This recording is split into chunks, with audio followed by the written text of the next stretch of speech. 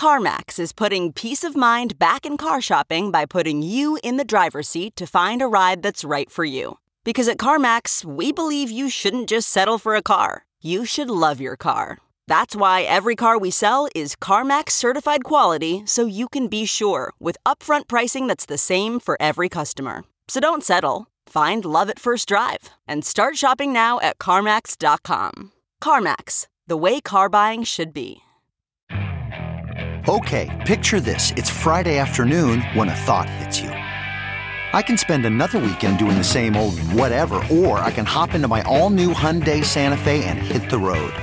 With available H-Track all-wheel drive and 3-row seating, my whole family can head deep into the wild. Conquer the weekend in the all-new Hyundai Santa Fe. Visit HyundaiUSA.com or call 562-314-4603 for more details. Hyundai, there's joy in every journey. Let's peel this all back again and ask what really happened. And this is where we need to make a really, really important shift.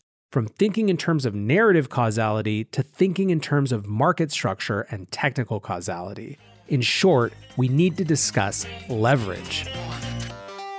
Welcome back to The Breakdown with me, NLW. It's a daily podcast on macro, Bitcoin, and the big picture power shifts remaking our world.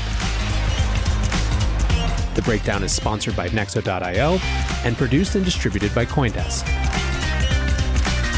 What's going on, guys? It is Monday, April 19th, and today we are talking about this weekend's flash crash and why it wasn't caused by a Turkish ban on Bitcoin or the Treasury Department going after money launderers or Chinese hash rate crashing or any other FUD. And I want to start with a caveat that comes from a tweet from I Am Nomad. He wrote this weekend, "Be careful of searching for narratives around price. They are just people trying to stitch together a story that makes sense in their head. Much like the people creating them, they are usually wrong." So unless you were like camping in the Tetons with no cell phone access, you watched in horror or hilarity, depending on how much leverage you were using and how many market cycles you've lived through, as Bitcoin and literally everything else in the crypto market except Dogecoin absolutely hemorrhaged on Saturday night. In the 20 minutes or so from 11:15 East Coast time to 11:35, the price of Bitcoin fell 12.3% from roughly 58,500 to 51,300. The derivatives markets were even crazier, with perpetual futures on Binance hitting a low of 50,500 and June quarterly futures trading as low as 35,000. The Twitterati, especially those a few degrees outside the actual Bitcoin industry, were rapid to the scene with their explanations. It was the upcoming ban in Turkey. It was a report about the Treasury Department going after money laundering that had happened via crypto. It was China mining going offline and a crashing hash rate. The point of my show today is not to argue that, for some people, these factors didn't contribute to an overall sense of panic. But the directionality, I believe, was the opposite of what people argued it was. In other words, it wasn't that people heard about one of these pieces of FUD, sold their Bitcoin, and pushed the price down. The price of Bitcoin went down, people tried to explain it with these factors, and some number chose to sell. Instead, my argument, which is really just the argument of most of the smart market structure people and traders, is that 1, there was a run-up leading to Coinbase that we didn't really talk that much about, with some specific exceptions, cough, Doge, cough. 2, that run-up needed a pullback. 3, the market was characterized by an extraordinary amount of leverage that, when unwound, would inevitably have more dramatic impacts. And 4, these FUDs were there for convenient narrative explanation. Before we get fully to that argument, however, let's discuss each of these different areas of fear, uncertainty, and doubt. And let's start with the one that is the easiest to dismiss. At 10:42 on Saturday night, at FX Hedgers, which is another one of these Walter Bloomberg-style headline accounts, tweeted, quote, "U.S. Treasury to charge several financial institutions for money laundering using cryptocurrencies. Sources." Now, as you can see, the timing seemed to coincide with the aggressive part of the move. This came out about a little more than 30 minutes before that big leg down. Now, as you can see, the timing seemed to coincide with the most aggressive part of the move down on Saturday night. The tweet came out about half an hour before that 11:15 starting point that I mentioned a moment ago. But friends, correlation is not causation. Every Bitcoiner, hell, every even halfway skeptical person saw this and said, what sources is this account talking about? How much money laundering are we discussing? Are the financial institutions they're mentioning crypto institutions, or are they just using cryptocurrencies for this money laundering? And most of all, why is this breaking on Saturday night? Indeed, there are so many questions here that it made it very unlikely that this thing had the power to crash markets more than 10% in a matter of minutes. Subsequently, many publications have gone and tried to find what this account was talking about to little avail. Now, one of the FUDs that is a legitimate story, but with a highly sensationalized and questionable interpretation, certainly at least as it relates to this price crash, is the upcoming Turkey ban. To get a little bit of background on Turkey, I recommend you go check out my episode When Currencies Fail. Bitcoin Google searches in Turkey rise 400% as the lira crashes. That story was from about a month ago at the end of March. It came on the heels of President Erdogan replacing a central bank governor with one of his loyalists. Now, the Turkish currency has had a difficult run, and the same is true of Turkish assets. This governor, however, had done a good job to shore up those things vis-a-vis international investors. There was confidence returning to Turkish assets. However, this confidence was based on aggressive interest rate increases. When that governor raised interest rates up another couple points to over 18, Erdogan had had enough and canned him. Immediately, the lira tanked, not only because of the potential policy impact, but also because this move so clearly undermined any semblance of independence that the central bank in Turkey had. Since then, the Turkish government has been aggressively trying to move money into native Turkish assets. This has been their playbook for a year or more, spending tens of millions to prop up the price of the currency, but this latest episode took on an even more urgent air. So what Turkey actually announced last week was a ban on using cryptocurrencies as a form of payment. Put differently, they didn't ban crypto trading. They didn't ban citizens from doing the thing that they've been using crypto for, which is to get the hell out of the lira. Starting on April 30th, cryptos just won't be able to compete with fiat as a payment mechanism. Of course, this hasn't stopped Turkish citizens being interested in the cryptocurrency space. Google searches for Bitcoin and cryptocurrency are up massively. What's more, trading volume in cryptocurrencies almost tripled to $2.8 billion between March 20th and 24th. Up from $1 billion during the same period the previous year. Still, even though the ban wasn't actually a ban on trading or holding cryptos, it still rubbed some the wrong way. The leader of Turkey's main opposition party took to Twitter and criticized the government for it. He said that blockchain and crypto are the only areas where Turkey's unicorn ventures will emerge. He accused the government of having no tolerance for young people. So as you can see, this situation in Turkey is obviously worth watching, although it feels more likely to have a Streisand effect than anything else to me. It certainly does not feel like a credible explanation for a big market move. First of all, as I said, it wasn't a real ban in the pure aggressive sense of the word ban. Second, it's from a country whose currency has been failing, which is really important context. And third, Americans are incredibly solipsistic. Dalio can scream all he wants about the risk of banning, and other countries can do banny-type things, but it won't rattle us until it's actually coming from the US. But still, those weren't the only explanations of this flash crash that were offered from a narrative perspective. Two more stories going around that were thrown up as part of the reasoning. The first has to do with Bitcoin's hash rate. Early on Saturday, Bitcoin Twitter came alive with discussions of the Xinjiang grid going down due to a major power outage from a coal mine explosion and the drop in hash rate that followed. In the morning, Nick Carter noted that the hash rate was down some 40% day over day according to the estimators, but much of that was likely variance. He said that 7 days is the right time frame, and Larry Cermak from The Block argued that it's closer to 15 to 20%. What's important to remember in terms of concerns and FUD around hash rate is that the Bitcoin protocol changes the difficulty of mining based on how much power is being thrown at it. It has a built-in mechanism to self-correct. And in this case, make mining easier given that there were now fewer machines on the network. Nick Carter also reminded readers that the Bitcoin hash rate already migrates between different parts of China based on the dry or wet season, and ultimately he called this a natural experiment to learn how much mining is actually in Xinjiang, pointing out that Bitcoiners are kind of already keen for less Bitcoin to be mined in that area already. Larry Cermak summed this up as, lol, if you think the hash rate drop was the reason for the dump, you're not going to make it. While NYDIG said more politely, the reduction in the network hash rate does not seem to coincide with the timing of the sell-off.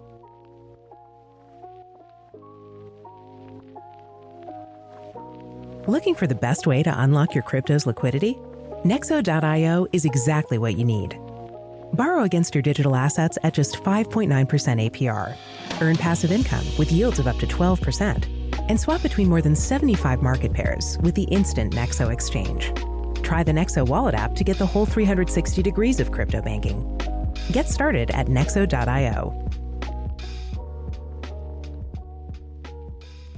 That leaves one more FUD from this weekend that might have been offered as a possible narrative explanation for the crash. This one had to do with Coinbase and insider selling.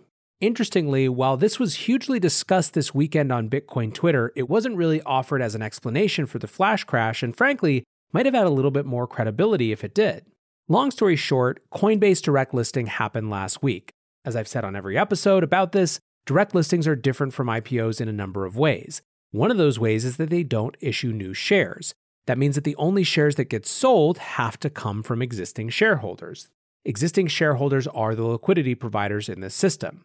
Another way of saying this is that insiders selling shares into the market was not only to be expected, without it, there would have been no liquidity. That didn't stop a bunch of Twitter's resident trolls, including Peter Schiff and the Archduke of the anti-fragile ego, Nicholas Taleb, to spout a bunch of stats about Coinbase's team selling everything they owned. Schiff claimed that Brian Armstrong was selling 71% of his shares, which is preposterous. In point of fact, he sold around $291.8 million worth of shares, less than 2% of what he held. Both Fred Wilson and Union Square Ventures, as well as Mark Andreessen and Andreessen Horowitz, sold shares as well, but both continued to hold more than 10% of Coinbase shares. The block put out research this morning that showed the actual percentage of total holdings sold. At the very top is Jennifer Jones, the chief accounting officer, who sold 38.3% of her holdings. From there, it's less. Emily Choi, who's the president of the company, sold 24.4%. Alicia Haas, the CFO, sold 15.1%. Chatterjee Surojit, the CPO, sold 8%. Fred Ursum, the co-founder, sold 1.8%, and then there was Brian Armstrong, who sold 1.5%. Now, I understand why people wanted to be upset with this. Taleb played up the exact concern, tweeting that this was the opposite of skin of the game. Get people pumped up and then abandon ship. Some even took this to the logical next step, arguing that insider selling clearly meant that valuation was too high. Now, to be clear, this isn't totally insane. Increases in insider share selling is often a good leading indicator of a valuation being out of whack. But this was the first few days of trading of a company that has been illiquid for nearly a decade. This is a liquidity event. Liquidity events are designed to redistribute shares from insiders to the public market. That's literally their point. Without some amount of this selling, that would be impossible. What's more, this isn't Bitcoin. It's a private company with a lot of people who have been paper rich but not liquid for a very long time. So as you can tell, I'm not particularly concerned about this. I did say, however, that in many ways this would have been a better argument for causing the crash than the other random FUD we saw. What did I mean? Well, one of the big questions in crypto markets right now is what the narrative relationship between Coinbase and those markets is going to be. I talked about this event as a key test for this bull market, and this is part of the reason. And indeed, you're starting to see mainstream media pieces pop up that make the connection explicit. Both MarketWatch and Bloomberg, for example, called this weekend a, quote, Coinbase hangover. It's just too easy a connection to make, whether it's true or not. So then the question becomes, is there a true part to this narrative? Is there really a correlation between how Coinbase does and how the crypto markets go? Certainly both BTC and ETH hit new all-time highs the day Coinbase went public, capstones of crazy 2021 runs. But remember, bull markets don't march straight up. 2017 saw something like 7 corrections of more than 20% along the way to the all-time high that marked the psychological barrier that we were trying to return to for 3 years. Even in bull runs, markets get to natural exhaustion points. So ultimately, I don't believe that Coinbase's underwhelming performance, and certainly not its share selling, were the cause of this sell-off this weekend.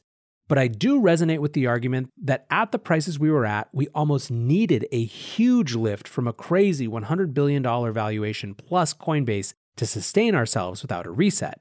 We didn't get that huge lift from Coinbase, and so the reset happened. But let's peel this all back again and ask what really happened, and this is where we need to make a really, really important shift. From thinking in terms of narrative causality to thinking in terms of market structure and technical causality. In short, we need to discuss leverage. Luckily, there has been a ton of great content on exactly this. Alex Kruger tweeted, "Any explanation for the crash must start with the leverage built into the system, which had increased to extraordinary levels on April 9th. Then you can play with other variables such as treasury crackdown, miners going offline, exchange inflows, or an exchange failure. Leverage had gone ballistic a full 8 days ago." NYDIG validated this point, saying in a research note, quote, "We believe the root cause of selling had to do with investor positioning rather than fundamental news.